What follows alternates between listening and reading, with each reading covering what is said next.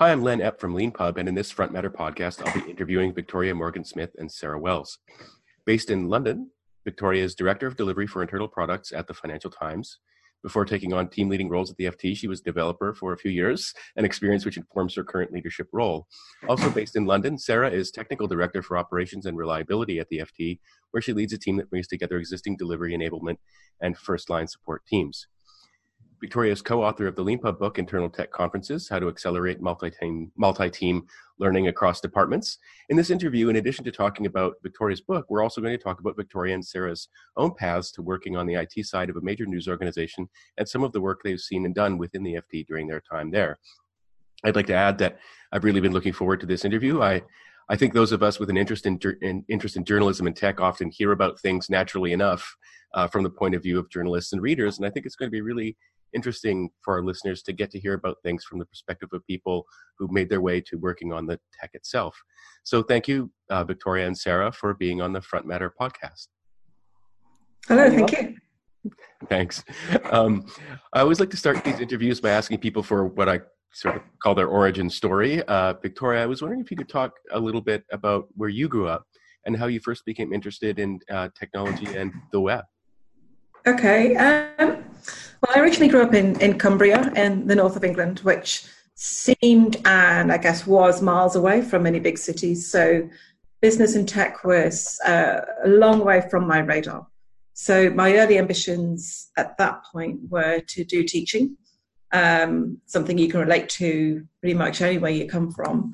I wasn't ready to commit to teaching, so I did a degree in English literature instead so that I could do some post-grad teacher training and test my theory while I was studying that as to whether or not I could teach, and which was a good thing I did because I realised that children in groups of more than two terrified me. So then I had to do a quick switch, and so ultimately really what happened was I stumbled into technology because working out what I wanted to do next, I then did a master's in computing to learn a bit about essentially how to use a computer and how to do smart things with it while I worked out what I wanted to do. And during that time discovered that this coding stuff was actually quite good fun and I quite liked it and I was quite good at it. And lo, that was it really. That's how I ended up finding a job doing development, and a complete accident in the end, but I enjoyed it. As a recovering English major myself, I wrote a DPhil in English, and then went into investment banking in London for a few years. So I have my own experience of coming from, something that people often think isn't really very sort of applicable to something else, and finding it very much was. Did you find that your background in English helped inform your work that you did later? I would say not particularly, but having taken time to, I suppose my early interest in teaching did help.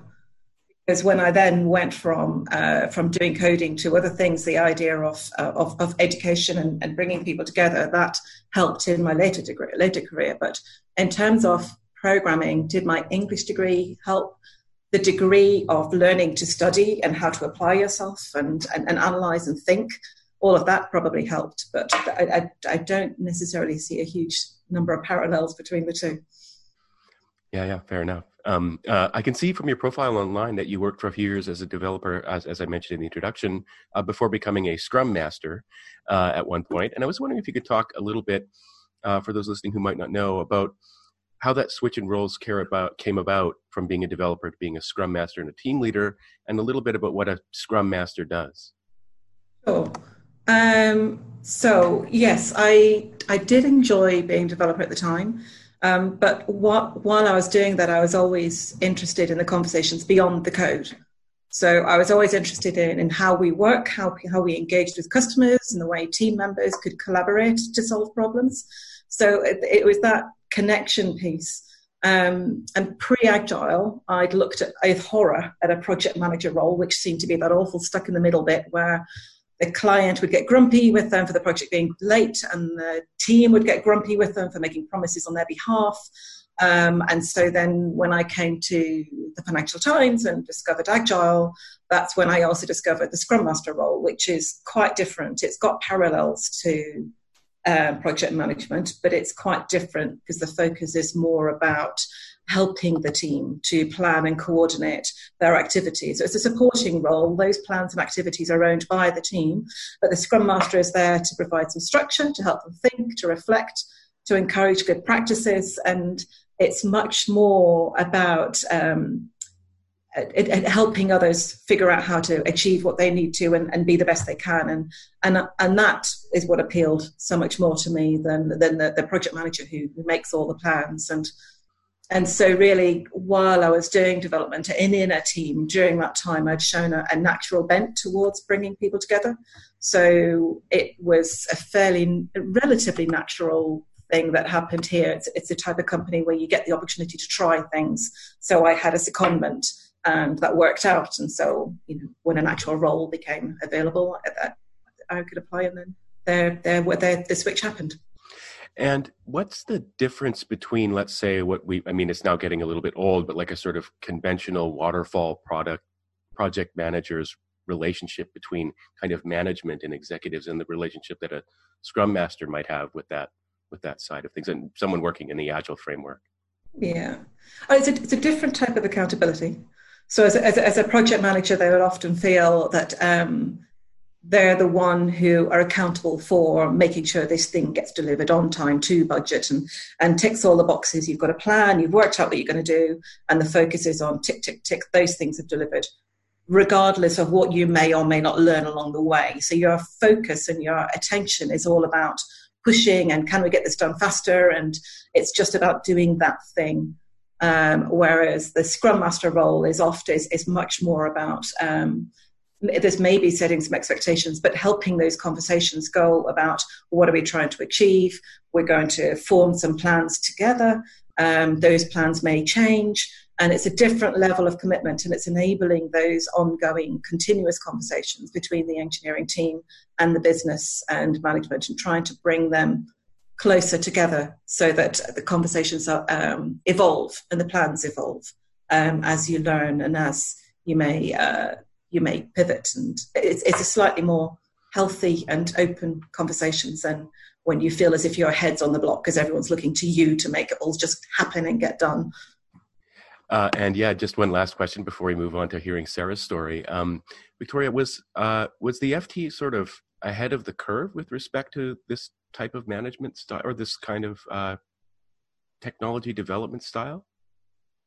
I suspect so. I mean, I've been here 14 years. And so when I first came here, they were talking about Agile, which many organizations weren't. They were trying to implement it, and they had a long way to go. There were many, many things that weren't fantastic, but they were trying, and they'd heard of it, and it was a thing that the company was trying to shift into. So I think probably in many, compared to many organizations, they probably were. Thanks very much for that. Sarah, I was wondering if you could tell us a little bit about your own background. I believe you have a background in publishing, actually, before you got into tech, and how you became interested ultimately in software development and technology. Sure. So I didn't ever really have a strong view on what I wanted to do. I kind of knew things that I was interested in, but I didn't have a real idea. So I kind of followed things I was interested in terms of subjects. So I went and did a degree in natural sciences. Realised very quickly that I didn't want to work in a science lab, because I went and did it for a summer and ended up doing history and philosophy of science, which is a fantastically interesting subject. It's not particularly applicable to many jobs, but I went into science publishing. So I did journal production editing and then book production editing, it's a very organisational job. You do proofreading, copy editing, you're doing all the steps that produce a book. And after about 6 years, I got made redundant, which is a kind of a rite of passage in publishing. It happens a lot. And it made me stop and think, do I actually want to carry on doing this? Because actually every book that you publish just is the same set of steps. And I knew how to do that. And I wanted a job that was going to be a different problem that I was solving every time. And around this point, I met someone who was working as a software developer, and I thought, actually, that sounds like something that would give you that problem solving. So I went and did a master's, a conversion course, and that was in '99. and I've been working in software development ever since. The next question I have is for both of you, and it's a question that comes up often with technical book authors on this podcast, and it applies to both of you, which is great. Which is, if you were starting out now with the intention of following a career in tech and perhaps in software development, would you formally study computer science at university? So, Sarah, we started with Victoria's story. Why don't you go first with this one? Well, I think it's interesting that you're going to ask Victoria and me this, and neither of us formally studied a 3-year computer science degree. Like I find a lot of the women that I work with who are not from the latest cohort of people doing things like Makers did conversion courses, because we basically got to the point of thinking, well, now I want to get a job in IT. Well, I'll go and do a master's. If I was doing that now, I would probably be likely to do something like Makers Academy, something that's very business oriented, quite focused on exactly what you need to know. And I really enjoyed my conversion course, but I would say that it was very much an academic thing where the people who were teaching didn't know the things that we would need to know in the industry. So we weren't learning, this is in 98, 99, I was learning C. But really you'd have been learning Java or C++ if you were going to be going into the industry at that point. And I think there's a whole bunch of stuff related to that. So I think very focused courses, it's not such a big commitment in terms of money or in terms of giving up other things. And they teach you how to use source control. They teach you how to do the stuff that actually means you can go into your job and know what you're doing. I would agree, actually, on all of those points. I'm not sure I would have gone to university and studied if it cost as much as it costs these days. It is really expensive. And what you learn in a computing degree, I do often wonder, as Sarah says, is how relevant a lot of that is. Because technology is changing so much. By the time you get to the end of 3 years, what you were learning in the first year might not be particularly useful. And if I do look back at my lecturers, even in my master's, I don't know that any of them had any industry experience. So in terms of their ability to teach stuff that was meaningful and useful once you're in a career, I would say was limited. So we've had some really good successes of bringing people in from schemes like Makers, where it's short, it's sharp, it's meaningful, and it is quite a commitment. So it's not an easy shortcut. Just because it's shorter, it still requires quite a big commitment. But they really learn stuff that's immediately valuable. And I would probably be much more likely to recommend that sort of scheme. I think it's interesting because a lot of the people we've got in through Makers actually did probably do a degree in something else, and then they've worked for a bit doing something else. I mean, it's a mix.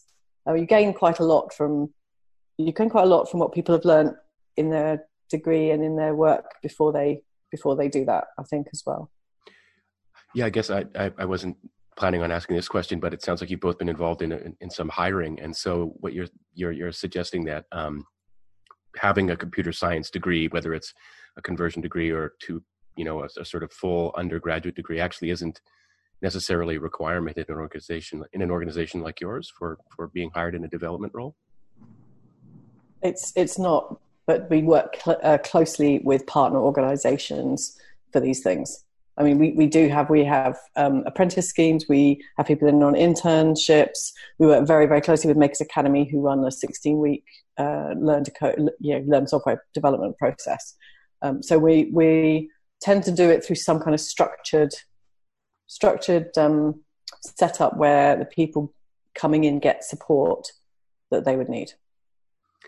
You mentioned the expense. This is a little bit of politics and history that we might want to go into for a brief moment. I remember when I moved to London from where I was in Canada in 1999, I worked on the Aldwych, just off the Strand, not too far from where the FT is based there. And that's right amongst the LSE buildings. And I remember lots of protests about the impending increase in potential tuition costs, because I believe even in 99 it was still free to study at universities at most universities in the UK.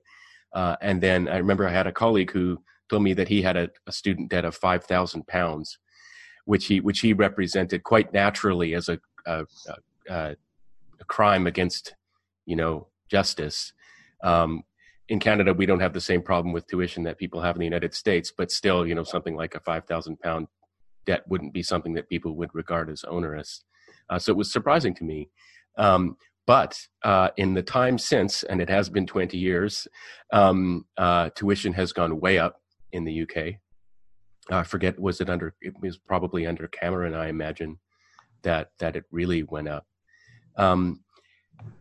Have either of you noticed a drop-off in the number of applicants that you have who've formally studied, at university because of the increase in tuition? Yeah. I mean, I'm asking you to kind of guess here, and this is kind of an anecdotal question, so please take it in that spirit. I'll let Sarah answer, because I do less recruitment of technical engineers now. Okay. So I don't think we could say, because we generally recruit people either, the people we get in that are less experienced do normally come in with partnerships with other organizations, as I said. So by the time that we're interviewing without that kind of partnership, we're looking at their job history. So I certainly don't worry too much when I'm looking at a CV about educational history. I'm looking for experience and a coherent set of a story of what they've been working on more. Okay. Thanks very much for sharing that. That's really good. Good to know. So you've both worked for a large newspaper during a time of profound transition in the industry, and I'd like to ask each of you about one or two of the experiences you've had or projects you've worked on in that time. Victoria, I believe you worked on a project that involved a shift to digital-first publishing that involved working with the editorial team. And I was wondering if you could talk a little bit about that experience, particularly from the perspective of changing the internal culture in a well-established company. Sure. Yes. Essentially, new technology doesn't come for free wherever you introduce it. It always involves changing the way that you work in order to take advantage of it. And our editorial department is one that's full of incredibly smart people who are under pressure every day to get the news out. So asking them to take time out to take part in a design studio or do some user experience testing, that's really tough. So it means that any change, any new technology, it's going to take some time and working carefully with them. So if I think specifically about them trying to get them to think digital first, that meant thinking about the composition of their articles a lot more. So the first tool that we built for them was a chart making tool, which would make it possible for non-specialists to make simple data charts that would go in their articles at the time they write them, rather than following a really complex and time-consuming workflow through other teams, which traditionally would mean that they would end up following later after the article was done. So this is quite a big change for them. It sounds great, but it meant that those specialist teams meant that they needed to trust regular journalists to get their data right and present it accurately in their charts. So so print is very risk averse, because once the newspaper has gone out to print, it's gone. There's no bringing that back. You can't fix something, you can't augment it or change it. And so there's perhaps some fairly traditional thinking required for that. Whereas if you're writing for the web, it's a bit like software that you produce more quickly. It should feel more liberating.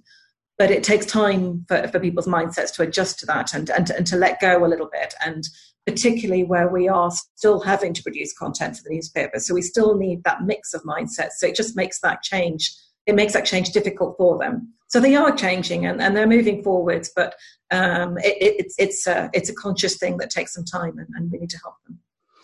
It's really interesting as well, just given the particular organization that you work for. I remember in my investment banking training, one of the very harsh lessons we got was someone. I was working for an Australian investment bank based in London, and someone once. It probably wasn't the FT. It might have been another news organization, but there was a big headline that leaked something that was not supposed to be understood, and it was because a guy was in a pub and he mentioned he was going to Copenhagen tomorrow, and he just happened to be the head of the airports team in the M&A division. And there was a reporter sitting next to him who knew about that, and that's how that got out. And so it's really interesting just thinking about, the shift to digital first thinking in a news organization where, it can move things. The idea of being able to do things quickly and retract them quickly is complicated, is difficult for exactly the reasons you described, that the print medium makes you naturally more conservative, but at the same time the ability to do switcheroos very quickly on this or that would actually also require a very different and also in its own way kind of conservative mindset, I imagine, as well. And Sarah, I understand that you were for a time in the role of principal engineer on a project that involved, amongst other things, a shift to a DevOps culture at the FT. And I was wondering if you could talk a little bit about that experience and what DevOps is. Yeah, so I was working on the content platform team, and around about 4 or 5 years ago, we started building a new content platform, so publishing and delivery of content. And it was the first big microservice architecture that we'd done. And we were able to do that because the company had already started moving to a more DevOps mindset. We'd basically done the sort of first thing that a lot of people do with DevOps, which is to automate things like server provisioning to make it much quicker. So DevOps is really about not having that separation between people who write code who's interested in deploying it and people who operate code who's interested in things not changing.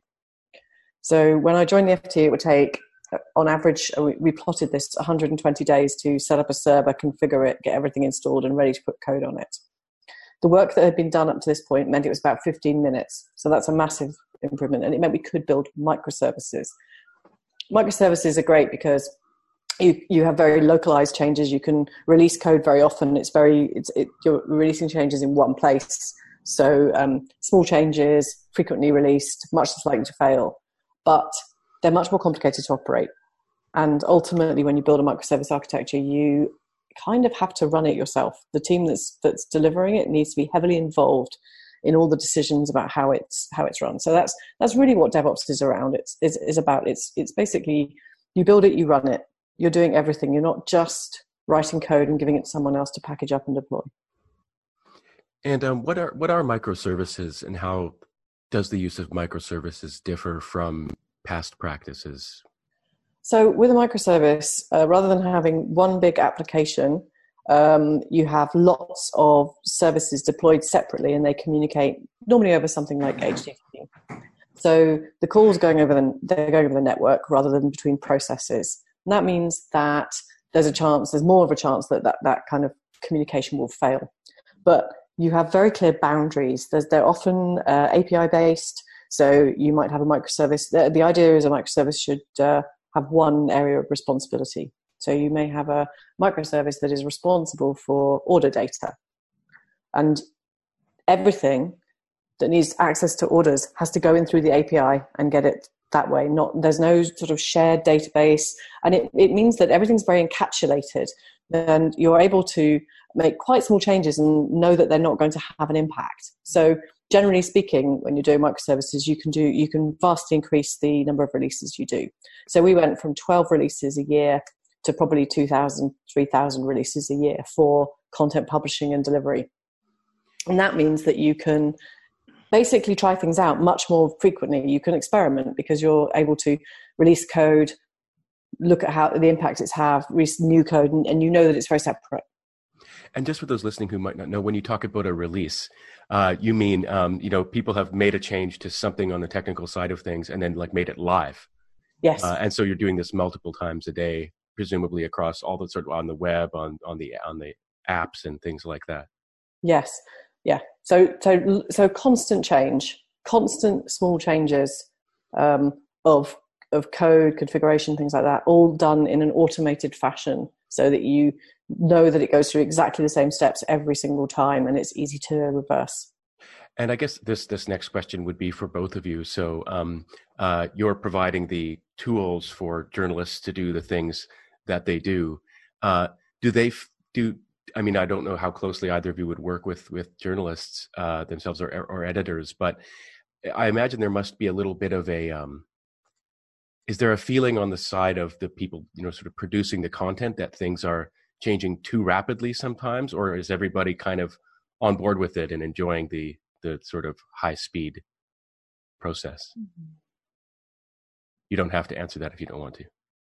Oh no, I'm just thinking. I think there was. So from my point of view, and this is for a few years ago, because I don't really work directly with editors and journalists anymore. My current role is much more focused on developers. But there was a point where editors realised that it was that all of the changes we made meant that they could suggest something and they had much more chance of it happening quickly. But there was a kind of flip side, which was we might put a change out and it might break something, but we'd fix it quickly. So I think there was more of an acceptance that of some level of risk around moving relatively fast and quickly fixing stuff. Now, obviously, there are some things we're much more careful about, but if we're changing the layout on the website, we'll probably release it. And if someone says, well, that doesn't look quite right, we'll go back to what it was like before. Yeah, I'm trying to think whether I'm hearing that there's any resistance to change. When we're changing the tools that they use, that can be challenging. It comes back to they're very busy, they're very under pressure, and anything different that we give them means that there's something that they're used to doing that they can't do, and they have to somehow learn this new thing, and they've got this deadline, this article they need to get out today. or you'll book a meeting with them, but some other person that they need to speak to about a news item that's just appeared has interrupts their day. So change is just difficult. I don't think I hear an awful lot of resistance that change is happening too fast. It's just that we have to respect that. Yeah, it's I confess I hadn't really quite thought about it that way before, but in such a competitive and high-paced environment where you've got deadlines and the news is moving, I can imagine having a technology underneath you that's allowing you to do things quickly is great, but having one that's changing a lot also means that it can actually slow, even though it's what the change that's been made is meant to speed you up, it slows you down in the moment when you have to learn it. And I imagine that's just a sort of inherent tension in the job now. Moving on to the subject of your book, Victoria, Internal Tech Conferences. I believe both you and Sarah have played a role in organizing internal conferences and meetups at the FT, and I was wondering if you could talk a little bit about how this culture developed there in your time. Yes, and Sarah was heavily involved actually in the creation of the first internal tech conference and the origin of it. I think, weren't you, Sarah? You were in those early conversations that triggered it. Yes. So it actually came out of a bunch of us going to a conference in London and realizing the first thing was that we were listening to people who were talking about things that we'd already done. So over the space of 3 or 4 years, we'd gone from going to conferences and thinking that's amazing, wouldn't it be great if we could do it, to thinking actually we're at the same level as the people that are talking. So that was an interesting realization, and actually we also realized that we benefited so much from just talking to each other. We were from different departments at the FT. We were talking in between the talks, and realised that we had a lot to learn from each other. And so a couple of us that had been at that conference talked to our CTO and said, we should do something so that we share like how good we are at certain of these things, and also so that different parts of the organisation know what the other parts are doing. And he said, yeah, that sounds like a great idea. And then phoned me up and said, I've booked a room for it in 3 weeks' time. And I said, no, there is no way that is going to happen. We need to actually plan it. We need to spend some time and get that going. At which point, pretty much immediately, Victoria came to mind, and Victoria was totally involved from basically week one of organising this. And a lot of people need to be. It sounds like you know the sort of things got moving quickly, but often it can take some convincing in some organizations at all levels to get people to want to participate. So a sort of an executive with a lot of pressure to deliver something might be like, why should I have all my team take a day off to talk to each other? And then people on the team themselves might be like, I want to get this done. Why should I take a day off to talk to other people in my own company? But of course, there are obviously very, strong benefits to doing this kind of thing. And I was wondering if you could talk, maybe to a skeptic about what the benefits are of taking the time out and devoting the resources to putting on an internal tech conference at a big organization. Then one of the main, there's the explicit goal and the implicit goal, I suppose. The explicit one is about learning. Sending people out to courses and conferences, it's not just expensive, but it doesn't scale. And it's also very passive learning. So a bit like what we were saying about universities, but not quite the same. These courses, which tend to often be quite specific in what they're teaching, and not necessarily massively contextual to those people for what they're doing right here, right now. Whereas inside your organization, people are learning all the time. There are pockets of expertise arising all over the place. But in our agile world, where everyone's in these teams that are all self-sustaining, that sometimes that knowledge is quite in those pockets. And so an organization like this, a conference, taking people out of that, it gives people the opportunity to discover those bright sparks that surround them in those other teams, and they connect with that in the context of their own workplace. So it makes it much more experiential and more sticky.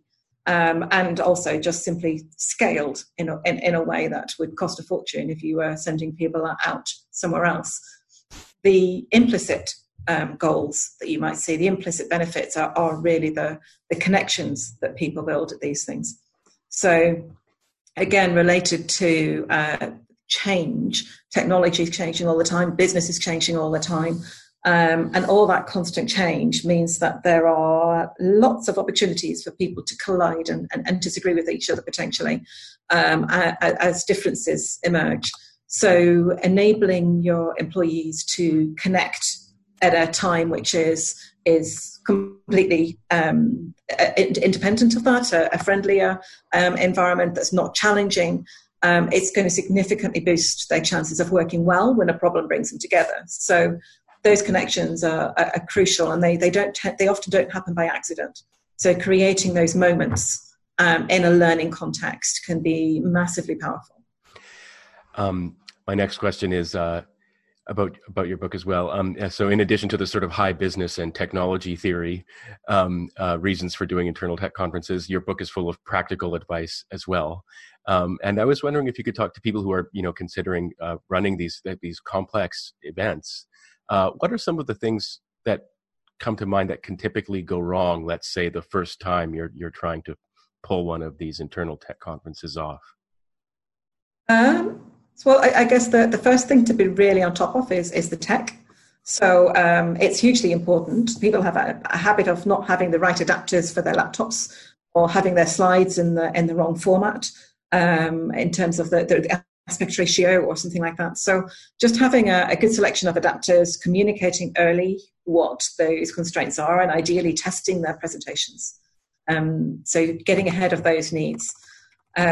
Related to that, I suppose, is the tendency for remote connections to fail. So there's a good chance that you may have some remote attendees that you're trying to cater for. So look after them by making sure that speakers actually talk into the microphone. Having someone on the ground that they can connect to, and make sure that sessions are recorded so that if live streaming fails, they have the content available later if something does go wrong there. And then, of course, the success of the day, it relies on the speakers themselves. So a talk going wrong is clearly something you want to try and avoid as much as possible. So if people need coaching, make it available to them. We've got a speakers guild here who do a lot of really great work there. So that's a really good support network to have, and have a backup on the day for in case one of your speakers does drop out. So anticipating things like that. There are lots of other things in the book that clearly go into this in more detail. That's really interesting about the backup. So is this someone I'm really curious about the detail of that. Is this one person who is around all day in case someone doesn't show? Or is it a person per session? It would probably be one person for the whole day. I think if you were to try and double up all of the sessions, that would get quite arduous, and a lot of people are preparing sessions that they ultimately wouldn't deliver. So it's just having one or two emergency speakers who are ready to step in if something goes wrong is probably a good idea. It's interesting you mentioned the distinction maybe between active and passive kind of learning, and it seems to me one of the great benefits of having an internal tech conference is that every one of the speakers is someone from your organization, and they've had to put together a talk and think. I mean, often people say the best way to learn is to have to teach something, and I imagine this is an experience that people sometimes might be a little bit trepidatious to enter, but once they do, they probably feel quite empowered by it. Oh, definitely. It's one of the advantages if they can be brave and realize that there's often something that it maybe interests us, but we haven't quite found the time to look into it a bit more. If you're going to stand up and talk about something, you do want to make sure you know what you're talking about. So it can be encouraging, and as part of an internal thing, then they can be given the support by the management. We would like people to get up and talk about a thing. So if that requires them to spend a bit of time learning a bit more about it, then we can support them in that and explicitly give them a bit of time. And so it's an exciting learning opportunity for them on something that's outside perhaps of what they're doing every day. So, and then there's the learning they get from having given a talk in public as well. That's a really good growth and learning opportunity for them too. And what kind of space should one use for an event like this? Let's say if you're going to have, I mean, I actually don't know what the size of the events you've both put on would be, but if there were, say, 100 attendees, what kind of space should you try and find? I guess it depends on how you're structuring the day, because you might be structuring the day where you've just got a series of big talks that you expect most people to try and go to, or you might be structuring the day where you've got streams and you might have several smaller talks scattered across different rooms. So it depends on how you structure it really, and whether your focus is more a single track or whether you have the option and more content and more rooms and spaces available to you. So previously we've had one big conference room, and so we've had a single stream of talks and panel discussions that have been given from the front of the room with people consuming and asking questions from the floor. This year in our new building, we've actually got a greater variety of spaces available to us. So we're looking forward to this year and getting quite excited about the idea of having parallel streams of smaller workshops and open space discussions going alongside what might be a main thread of main topics. So we've got more flexibility this year. Can I just say something on this? I think that you can. I think that it depends what you've got. I think you can set up an internal conference with whatever size of space that you have, and you'll change what you're doing to fit that. What I think is important, probably the first time you do it, is not to try and bite off too much. So, this year we're excited and thinking, we'll run multiple streams, but we were we were cautious the first year to say, what do we think we can manage? So I think it's now we're just, we feel like we understand how to do it, so we can expand it and do more. So I think it's like, work with what you've got. Don't try and do too much to start with if it's going to be overwhelming, and then develop from there. One of the really interesting details about running a successful, I guess probably any kind of conference, this has actually come up before on this podcast, but I believe that one should not underestimate the importance of providing quality food. True. Yes. After our first event, the biggest negative feedback we got was about the food. We just served pizza and not enough of it. And at the time we thought, that's great. Everything else must have been awesome if that's all they had to complain about. But truthfully, I think that they probably spent a fair amount of energy mumbling and grumbling about it, and maybe going to get snacks rather than enjoying it and focusing on the event. And so later, in other events where we provided better food, you see people actually relaxing, enjoying the food, and actually getting much more out of those opportunities for those conversations and connections, because they're relaxed and enjoying and being positive, and it actually makes a big difference. Yes. And I imagine feeling respected as well. Yes, it's a big part. Absolutely. Of it. It's also true. It's also true of external conferences. If you have to do good food, otherwise people will comment about it. I imagine people will comment about something anyway, but that actually leads me to my next question, which is that I believe following up is actually a very important principle that you have with respect to these conferences, that it's important to follow up with both the volunteers and the people who've attended. And how do you go about doing that, and what are you looking for in the follow-up process? Yeah, well, there's different kinds of follow-up. So getting feedback, and that can be just, via a form or just by having some conversations with people, but doing some legwork and having the conversations is really key. But you want to find out from attendees, how the event went for them and how you could make it better. But also from the speakers, how was it for them, and how could you better support them in the future with other speakers. And another really good question to ask is the other kind of follow-up is to follow up on the benefits and outcomes that you are seeking to get from it. So another really good question to ask people is just, what do they intend to do differently as a result? And then just as people who have been involved in running it, are invested in it, or as senior management, being ready to notice and follow up on and gently nudge any spin-off activities that we might see a hint of that might be occurring, just to encourage those things to happen. And I think, Sarah, you've done that before, haven't you, with events that we've had? Yeah. It's basically thinking, oh yes, I noticed someone talking about this. I'm going to follow up and try and make sure it actually happens. And is this just to get into the weeds of it? Is this emailing people? Is this walking up to people and tapping them on the shoulder? Is it web forms or something like that, or all of the above? Everything. Okay. I mean, I think you can get there's a lot of value in structured feedback of sending a form, because it gives you information in a structured way. So you can say, oh well, these are the most popular sessions, but you also want to just talk to people as you're going around your day job and sort of say, well, how was it? And because you will get people saying stuff that they may not have bothered filling in a form for. People fill in forms when they're really happy or not happy, or if they have a strong sense of public spiritedness, but the rest you're missing unless you go and talk to people.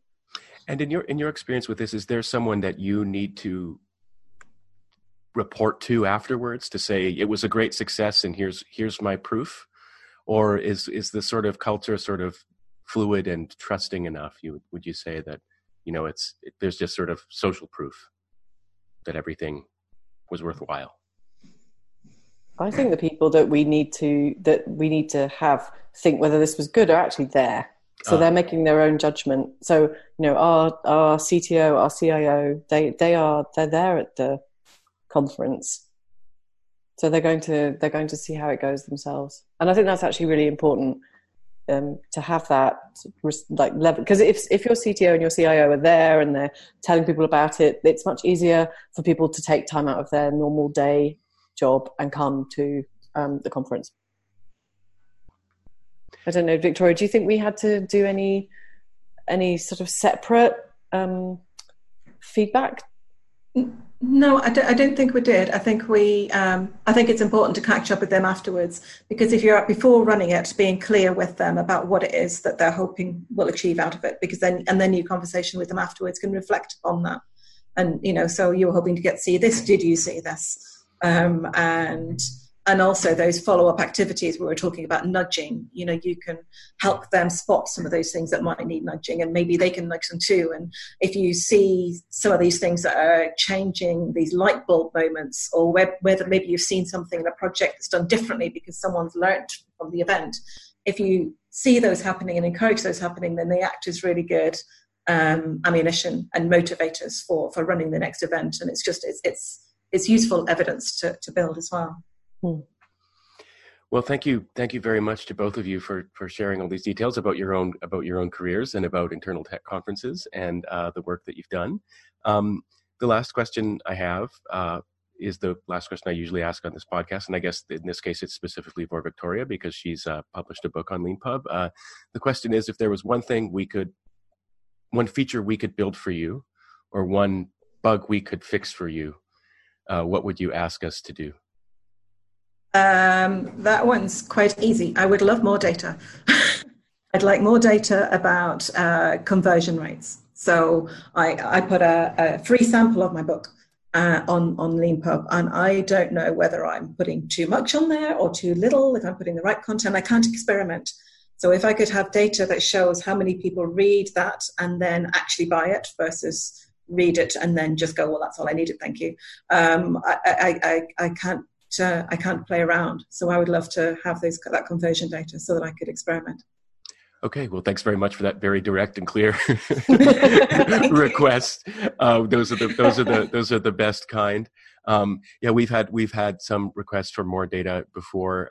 It takes various forms, but definitely getting feedback on the success or failure of the efforts that you put in to drive sales or attention is something that can be really motivating. And so that's definitely something that we intend to improve in the future. Conversions from reading the sample to buying the book are something that we could definitely do quite a bit more work on. I mean, you can imagine like a sort of link in the back of the sample to go buy the book now is something that we could maybe even track. Well, thank you very much to both of you for taking time. It's the morning here, but it's the evening where you are. So thanks very much for taking the time out of your evenings to be on the podcast. And thank you, Victoria, for choosing LeanPub as a platform for your book. Thank you. Thank you for publishing. Thanks. And as always, thanks to all of you for listening to this episode of the Front Matter Podcast. If you like what you heard, please rate and review it wherever you found it. And if you'd like to be a LeanPub author yourself, please visit our website at leanpub.com. Thanks.